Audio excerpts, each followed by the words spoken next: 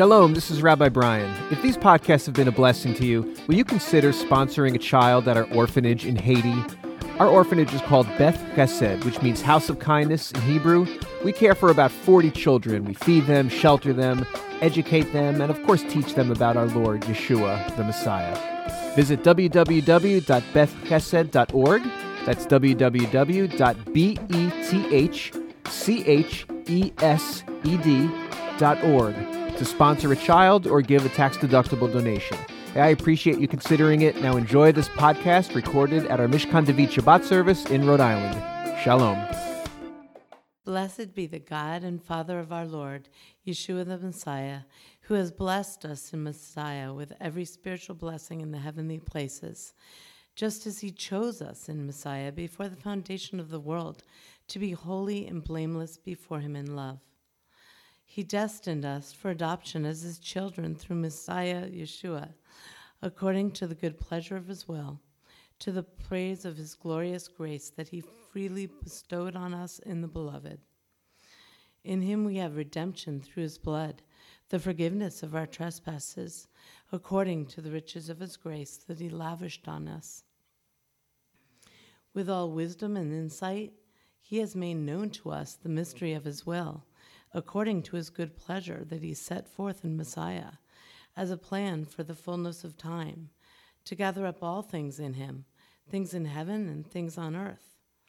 In Messiah we have also obtained an inheritance, having been destined according to the purpose of him who accomplishes all things according to his counsel and will, so that we, who were the first to set our hope on Messiah, might live for the praise of his glory.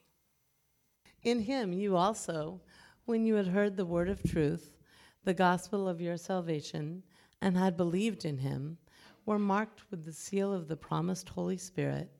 This is the pledge of our inheritance toward redemption, as God's own people, to the praise of his glory. All right, so to address the elephant in the room, if that feels like it's too long for a preaching text, you are right. That is way too much to cover in one sermon.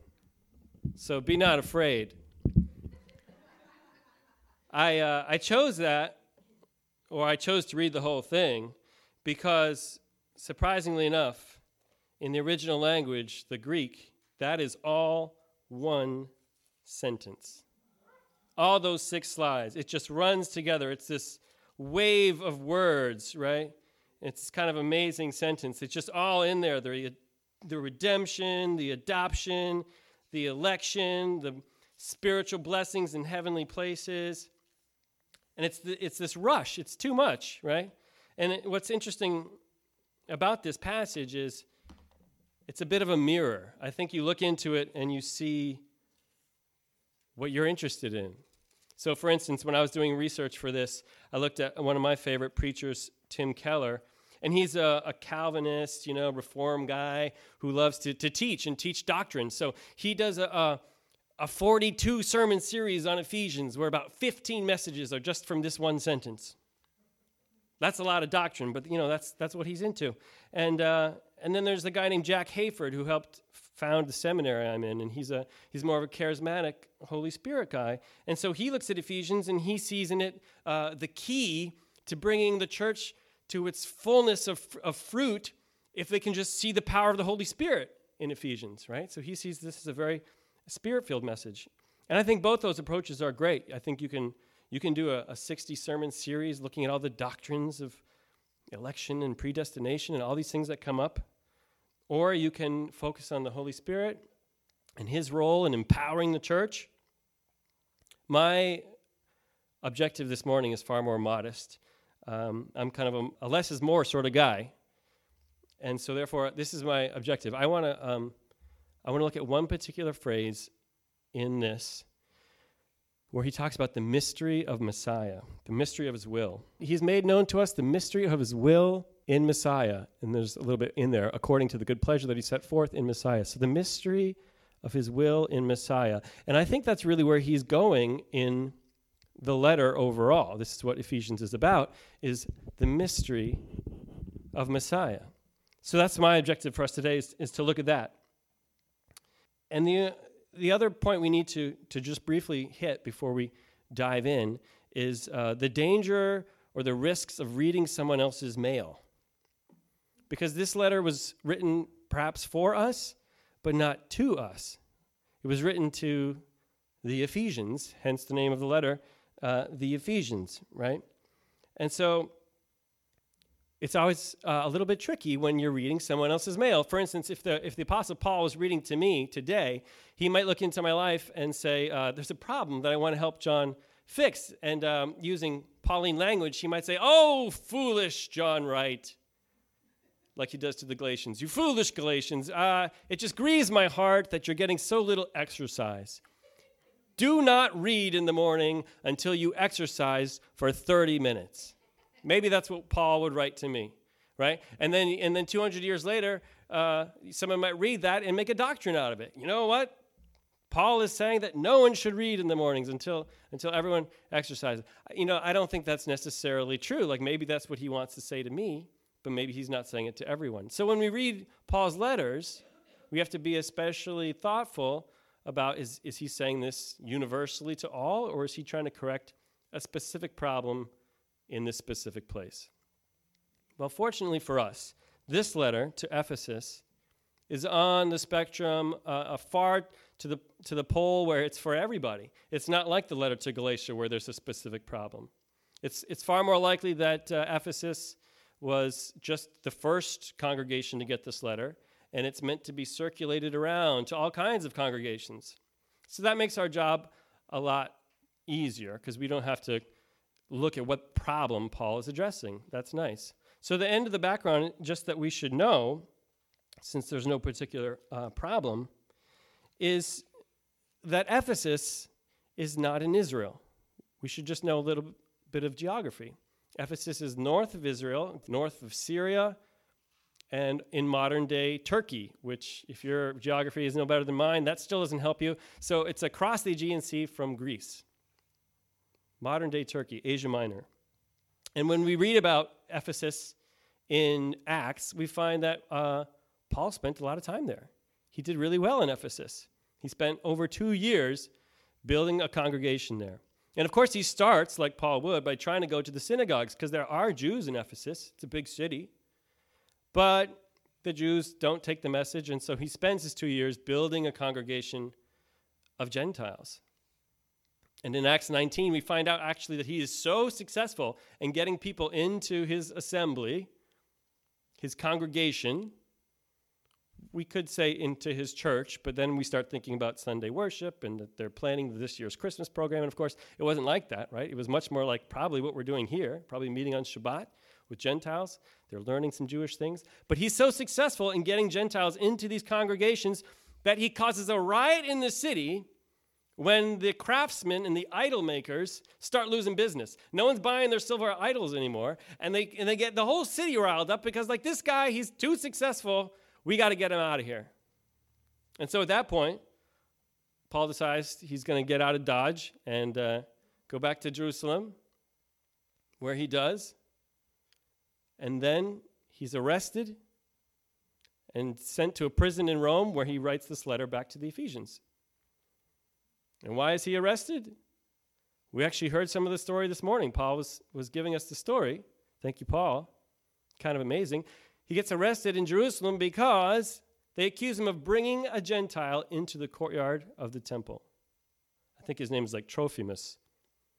And Gentiles are not allowed. It's the dividing wall, the wall of hostility in the temple. Gentiles can come into the courtyard, but they can't go into the sanctuary. And they think Paul has brought a Gentile, Trophimus, in. And where's that Gentile from? Ephesus. So these Ephesians, they are very well versed. They know what Paul has gone through for them in trying to stand up for Gentiles. And so that's why in chapter 3 of this letter to the Ephesians, Paul says to them, "This is the reason that I, Paul, am a prisoner for Messiah Yeshua for the sake of you Gentiles. For surely you've already heard of the commission of God's grace that was given me for you, and how the mystery was made known to me by revelation, as I wrote about above in a few words. a reading of which will enable you to perceive my understanding of the mystery of Messiah. In former generations, this mystery was not made known to humankind, as it has now been revealed to his holy apostles and prophets in the Spirit. And the mystery is, I'm not going to tell you, commercial break, building of suspense. Heavenly Father, we thank you that you've given us your word, and specifically Paul in this letter to the Ephesians. I do, Lord, ask that the words of my mouth and the meditation of my heart would be pleasing to you this morning, my rock and my redeemer. You, L'Ratzon, Imrei Fi Vehigion Libile Fanacha Adonai Zuri Vagoali. And as we think about what is pure and true, Father, I pray that anything I say that is pure and true, that it would stick into our hearts and our minds and change the way we live, and anything that I would say, Lord, tonight, today, this morning, that is not of you, that it would just fall to the ground and disappear. So be with us as we hear your words. Amen. So there's the mystery up on the screen. The mystery of his will. The mystery of Messiah. So what is it? I cut off before I told you, but that's what we're going to look at this morning. The mystery of Messiah. 3 points. What is it? Why is it important? And how we know it's true. The mystery of Messiah. What is it? Why it's important? How we know it's true. Okay, what is it? What is this mystery? What's the big deal? What is a mystery? A mystery is something that's unknown. In fact, in Paul's day, there were these mystery cults, these mystery religions that were all built around you come, and then you go through the certain levels, and you come in, you get initiated, and then we tell you the secrets. I think we still have these today. They're called like secret societies. Well, how could it be a secret society? You're telling me you're a secret society. Well, not the society itself is a secret, but we have secrets that you have to get involved and move up, right? And so secrets are something that are not revealed until you get initiated. And yet Paul here is telling us that the mystery has been revealed. This is a different kind of mystery. This is a mystery that's free for everyone to know. So what is the original mystery that's no longer so mysterious? Here it is. There's a big question in Judaism. It's an ancient question. We could call it the Gentile question. In other words, what is going to happen to all the nations in the Messianic age? What does the coming of Messiah mean for the Gentiles? Because going back to this sort of Torah portion that we're in, or actually earlier, going back to the Exodus from Egypt, we see that the relationship between the nations and Israel is fraught. They do not get along, right? In fact, it's a big theme, not only in Torah, but running through the rest of the Tanakh, the Old Testament. We've got conflict with the Canaanites when they come into the land, right? They're Israelites, and they want to live in Israel. But there's a problem, because Israel's not Israel yet. It's Canaan. And who's living there? Canaanites and Hittites and Perizzites and Jebusites and all kinds of other ites that they don't really consider this Israel, right? So if there's these fights, there's wars between Israel and the nations. And then what? There's more wars. There's wars with Philistines. There's exile. There's Assyrians and Babylonians and Persians. And then there's the Greeks versus the Maccabees. And there's all kinds of conflict. And so that is one of the main themes that we have to see as we read the Bible. It's like, there's us, the Jews, and there's them, the non-Jews, and for the most part, the non-Jews hate us. And they kill us. And as Paul showed us this morning, Adonai is very adamant that bloodshed requires more bloodshed. So what does that mean for all these nations that are enemies of the Jews? What is going to happen at the end? That is the mystery of Messiah. And no one knows for sure what will happen to all these enemies of Israel. So what do people suggest? Well, there's one major strain that suggested that there's going to be a mass conversion to Judaism. That when Messiah comes, there'll be a few people he has to crush because they're actually attacking Jerusalem. But then the rest of the nations will see this wonderful, powerful Messiah, and they will convert to Judaism, and they'll get circumcised, and they'll start keeping the Shabbat, and all the other rules of Torah, and then they'll follow Messiah, and that's how we get peace on the earth, because we know in the Messianic age there's got to be shalom under King Messiah, so the nations must come around. That's one possibility, and people wrote about that. So what's the other possibility for the nations? It was just as popular. That we would all be killed. The vengeance of God requires blood for blood, and all the blood of the Jewish martyrs would be avenged when Messiah came. Where do they get this idea? Well, let me read you just a few passages from the Tanakh. Psalm 94, O Lord, thou God of vengeance, shine forth. Ezekiel 25, and I will lay my vengeance upon Edom. Edom, in Jewish thinking, is generally Rome, and Rome stands for the church, for the Christians. Psalm 79, let the avenging of the outpoured blood of thy servants be known among the nations before our eyes. We want to see them die and killed in front of us. Psalm 79, this is the psalmist writing. The God who gave me vengeance and subdues people under me. Psalm 18, Nahum 1, the Lord is avenging and wrathful. 2 Samuel, the God who gave me vengeance. Deuteronomy, for he avenges the blood of his servants.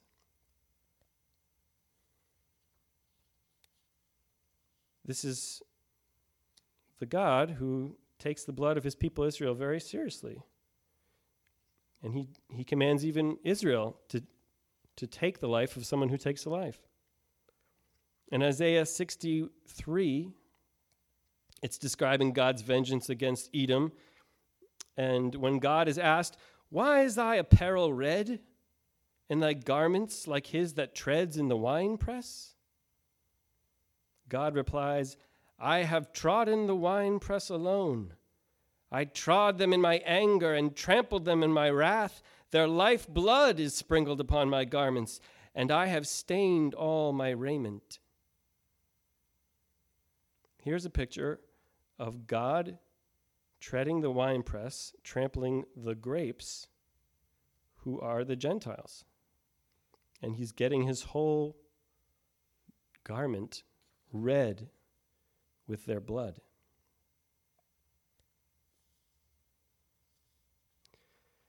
And this theme continues even beyond Paul, of course, who thought he'd solved the mystery.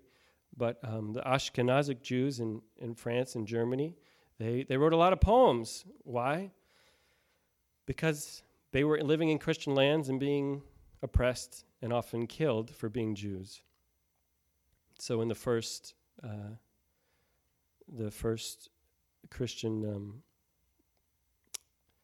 trying to attempt to take back the Holy Land, the Crusade, there was one day when the Crusaders went into the village of Mainz and killed 1,100 Jews. Last year we had 11 Jews killed in a synagogue in Pittsburgh, and there was a lot of outcry about that. Well, imagine that 1,100 were killed. And so the Jewish people aren't going to fight back with war weapons. So they wrote prayers calling on God. God, will you take vengeance? Remember the blood of your martyrs. And they imagined that this raiment of God actually, that God had this robe that was white. And whenever a Jewish martyr would die, he would take the blood and put it on this robe as proof. When Messiah came, he would have this robe of blood, that there would be a blood for blood accounting, and that this robe that once had been white would be stained with the blood of the martyrs and would prove that the Gentiles were guilty.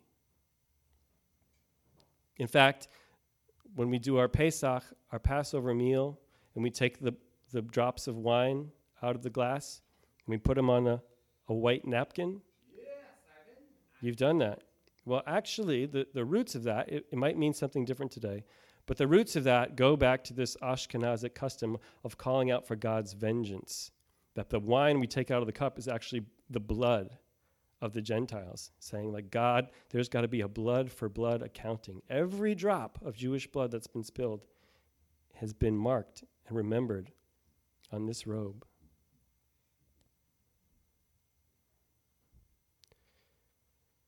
So that's the mystery. How is messianic vengeance really going to look? Does it mean death for almost everyone who's non-Jewish? Does it mean conversion, that the Gentiles will become circumcised and live as Jews? That's the mystery. So point 2, why is this important?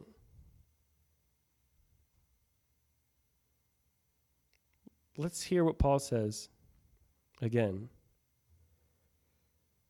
Surely you've heard of the commission of God's grace that was given me for you, and how the mystery was made known to me by revelation, as I wrote above in a few words, a reading of which will enable you to perceive my understanding of the mystery of Messiah. In former generations, this mystery was not made known to humankind, as it has now been revealed to his holy apostles and prophets by the Spirit. That is, the Gentiles have become fellow heirs, members of the same body, and sharers in the promise in Messiah Yeshua through the gospel. That's pretty amazing. So, what is Paul saying? This big mystery that's no longer mysterious, it's been revealed that Gentiles are brought into the people of God through Messiah without becoming Jews. And that's pretty huge. It's so important for us to know. Most of us here are Gentiles. And most of us here have Gentile friends and family who are not Messianic. And they're not observing the Shabbat. And many of us, if you're like me, spend a long time thinking, I think I'm supposed to be Jewish. I think I better get circumcised. And I think I better have a formal conversion, whatever it takes, because I want to be a follower of Messiah. And Messiah is Jewish, so if I'm going to be a disciple, I need to do everything the Jews do. So this is amazing, because if you know that we've been brought in to the people of God through Messiah, then we can now no longer judge ourselves and judge our friends that are in the church.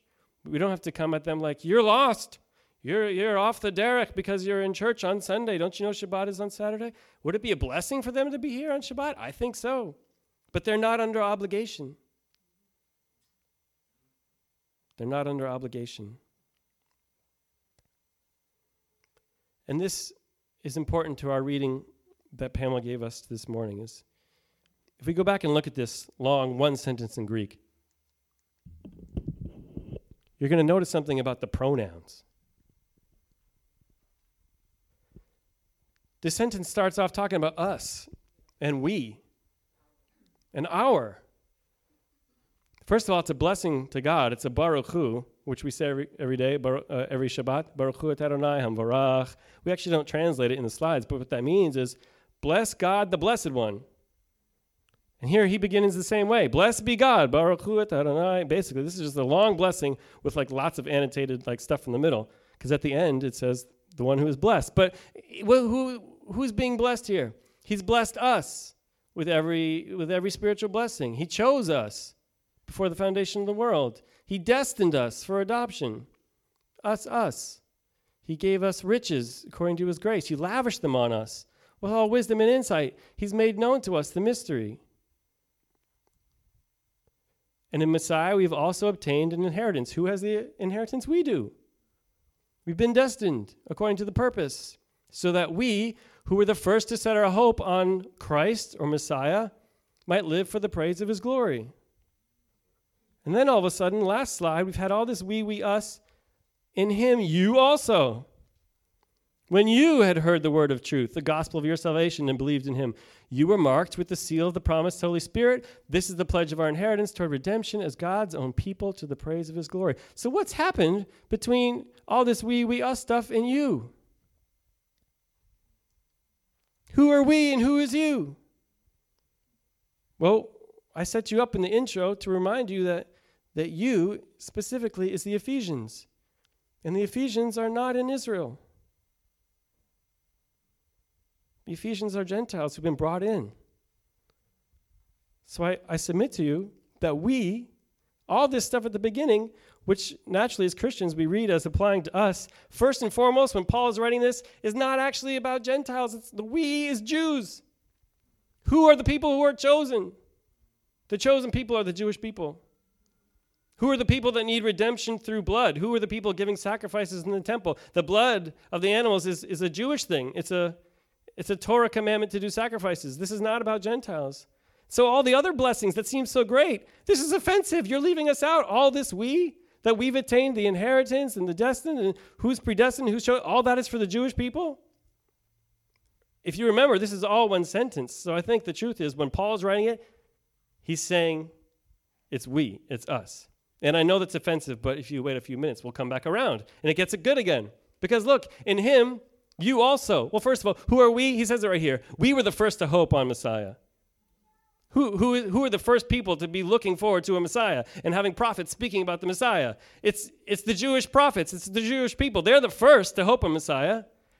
And that's all for the praise of his glory. That's to bless Hashem.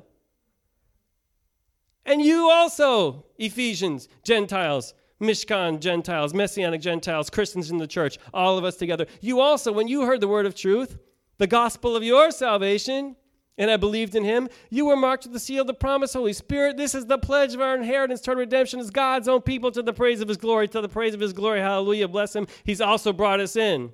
So all that other we, us stuff is also for us. But how do we get it? We get it by coming into the people of God, by coming into the chosen people, by becoming part of the commonwealth of Israel. It's not ours outside of Israel. It's Israel's inheritance that we get to share through Messiah. That's so important. And it's so amazing. Paul goes on to say that these riches are beyond comprehension. They're limitless because they're Christ's own blessings. It's really his inheritance that's being shared with Messiah. He even says it here, that it's actually the election of Israel is actually first grounded in the election of Messiah. It all starts with God choosing, I'm going to have a Messiah. And you know what? Out of that, I'm going to choose a special people. So really, we're all sharing the same blessings. Israel is sharing the blessing of Messiah. Gentiles are sharing the blessings of Israel through Messiah. We just kind of get in through like a side door. He goes on and talks a lot about this in chapter 2. I'm just going to read it for you. It's basically a sermon. You could just read Ephesians 1 through 3, and it is a sermon. But I'm just trying to bring a little bit of more modern flavor to it. But what does he say? In chapter 2, it starts, so then, remember that at one time you Gentiles by birth, he's making it really clear here who you is. Even in that first sentence, he didn't give us a antecedent, what we call it in grammar. It's like, who's you? Who's we? You got to wait till chapter 2. So then, remember that at one time you Gentiles by birth, called the uncircumcision by those who are called the circumcision, a physical circumcision made in the flesh by human hands. Remember that you were at one time without Messiah, being aliens from the commonwealth of Israel and strangers to the covenants of promise, having no hope and without God in the world. Man, he's not pulling any punches for what we were like, what the Gentile state was before Messiah. No hope without God in the world. But now in Messiah Yeshua, you who were once far off have been brought near by the blood of Messiah. It is only through Messiah that Gentiles are brought near, enjoy citizenship, gain access, all this stuff. All these wonderful blessings. The purpose of Messiah was to create in himself, according to chapter 2, what does he call it? The one new man, which is a little bit gendered in language. So let's call it the one new humanity. The one new humanity, which consists of Jews and Gentiles, both coming together. That's why I wanted that as the Torah song. The Jew and Gentile, one in Messiah. One new humanity. That's the mystery. Verse 14, for he, Messiah, is our peace, our shalom. In his flesh, he has made both groups into one and has broken down the dividing wall that is the hostility between us. He's writing to the Ephesians, the ones for whom he took a guy from Ephesus into the temple, past the dividing wall. He's in jail for doing that very thing, and he has the audacity to tell them that wall has been demolished in Messiah. That wall is no longer there. Even though In the natural, of course it's there. Here I am in chains writing you from Rome. But spiritually, it's gone. We now have access. And he talks about, verse 15, how Messiah has abolished the law with its commandments and ordinances, which is too much to get into, because we know he can't have abolished the law from Matthew. I come not to abolish the law. So what does it really mean, the specific ordinances? It has something to do with the customs that keep Jews and Gentiles apart. That part we know is gone. That he might create in himself one new humanity in place of the two, thus making shalom, and might reconcile both groups to God in one body through the cross, thus putting to death that hostility. So he came, Messiah came, and he proclaimed peace to you who are far off, Gentiles, and peace to those of you who are near, Jews. For through him both of us have access in one spirit to the Father. So then, you Gentiles, you are no longer strangers and aliens, but you are citizens with the saints and also members of the household of God. So that's the big mystery. That's the revealed mystery that's now been revealed. That ancient question, how is Hashem going to handle the nations? The enemies of Israel, will they be crushed? Or will they be converted, absorbed into the Jewish people and thus saved? No, neither one. There's a third way that Paul tells us. In Messiah, they will be made fellow citizens without having to become Jews. By joining the body of Messiah, the Jewish body of Messiah, Gentiles will become part of the people of God. And this means unsearchable riches for us. And so then the main prayer of Paul in this letter becomes that Hashem would give his people power to comprehend these riches. He says to grasp how wide and how long and how high and how deep is the love of Messiah for us. And this good news is so good that Paul just breaks into this doxology. He's like, praise God, right in the middle of the letter. And so our last question, point 3. So how do we know this is true?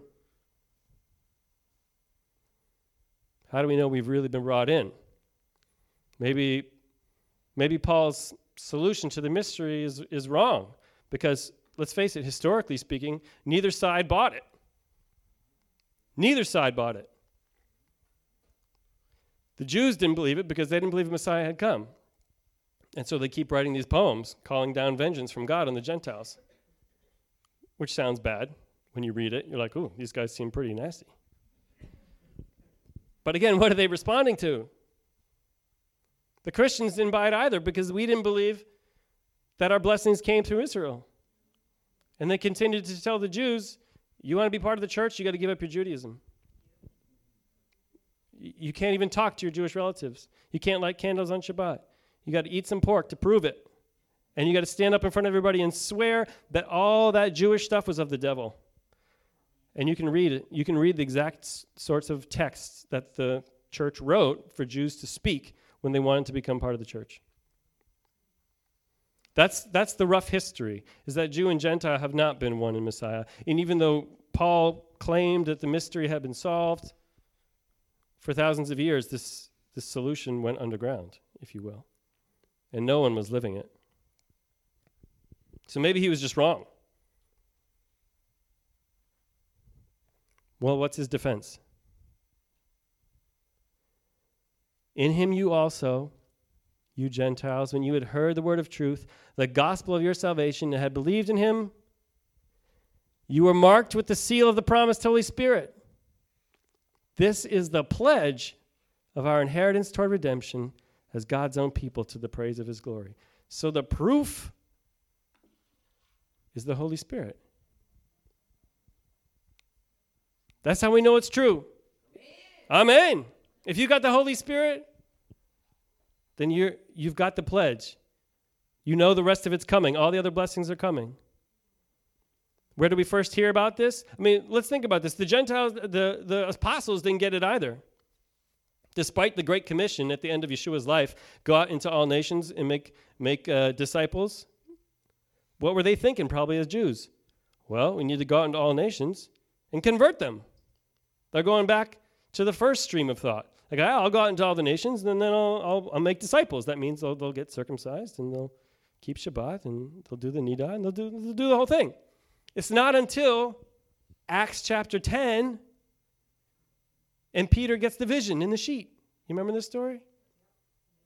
And he goes to see this guy Cornelius, who's not circumcised.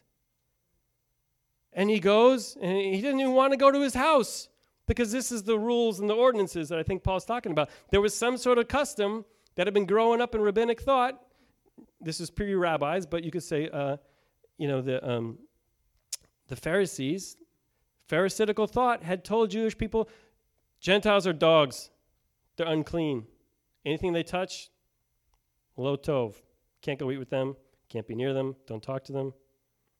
Now, that's not in the Torah, but that's what had grown up around this Jewish culture. So Peter had absorbed this cultural elitism, perhaps even a bit of racism, we could call it. He didn't want to go to Cornelius' house. He never would have gone, except that the Holy Spirit appeared to him in the dream.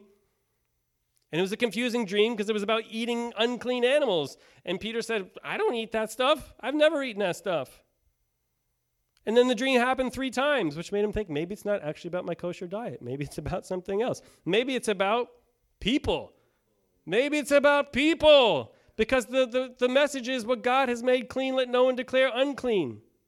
God declared those animals unclean. He never said Gentiles were unclean. So when Cornelius shows up and he's like, an angel told me I was supposed to come get you, Peter's like, okay, I just heard the same message from the Holy Spirit. He goes, he gives the message, he tells them about the Messiah and everything the Messiah has done, and boom, Holy Spirit falls on these Gentiles, and they're speaking in tongues and they're praising the Lord. And Peter's like, this is it. This is proof. It's really true. God has accepted the Gentiles as Gentiles, not because they got circumcised, just because they came in through Yeshua.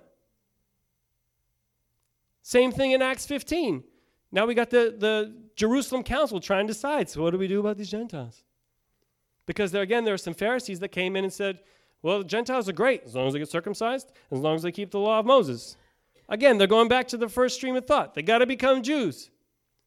What happens in Jerusalem? Peter stands up and tells the story. It's not right. It can't be right. I went and I talked to Cornelius. The Holy Spirit dropped on them, just like us.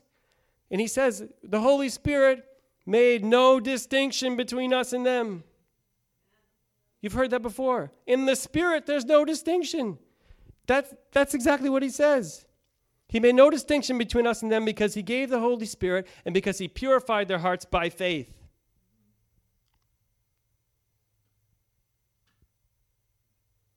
And yet in the natural, of course, there's distinction. That's why he says there's us and them. But in the Spirit, there's no distinction.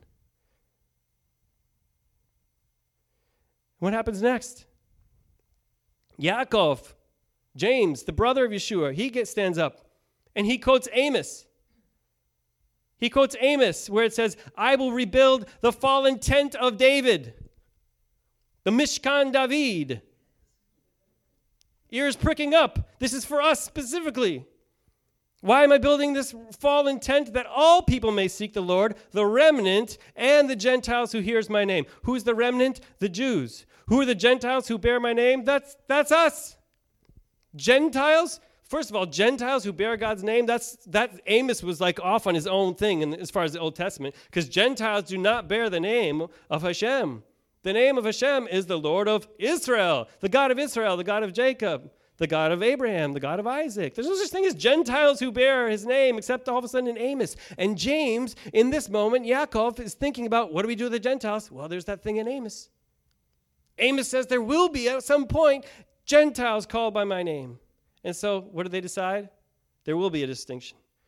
The only thing Gentiles need to do, 4 things. No food polluted by idols, no strangled animals, no blood, no sex outside of marriage. That's the obligation. And that's a beautiful thing.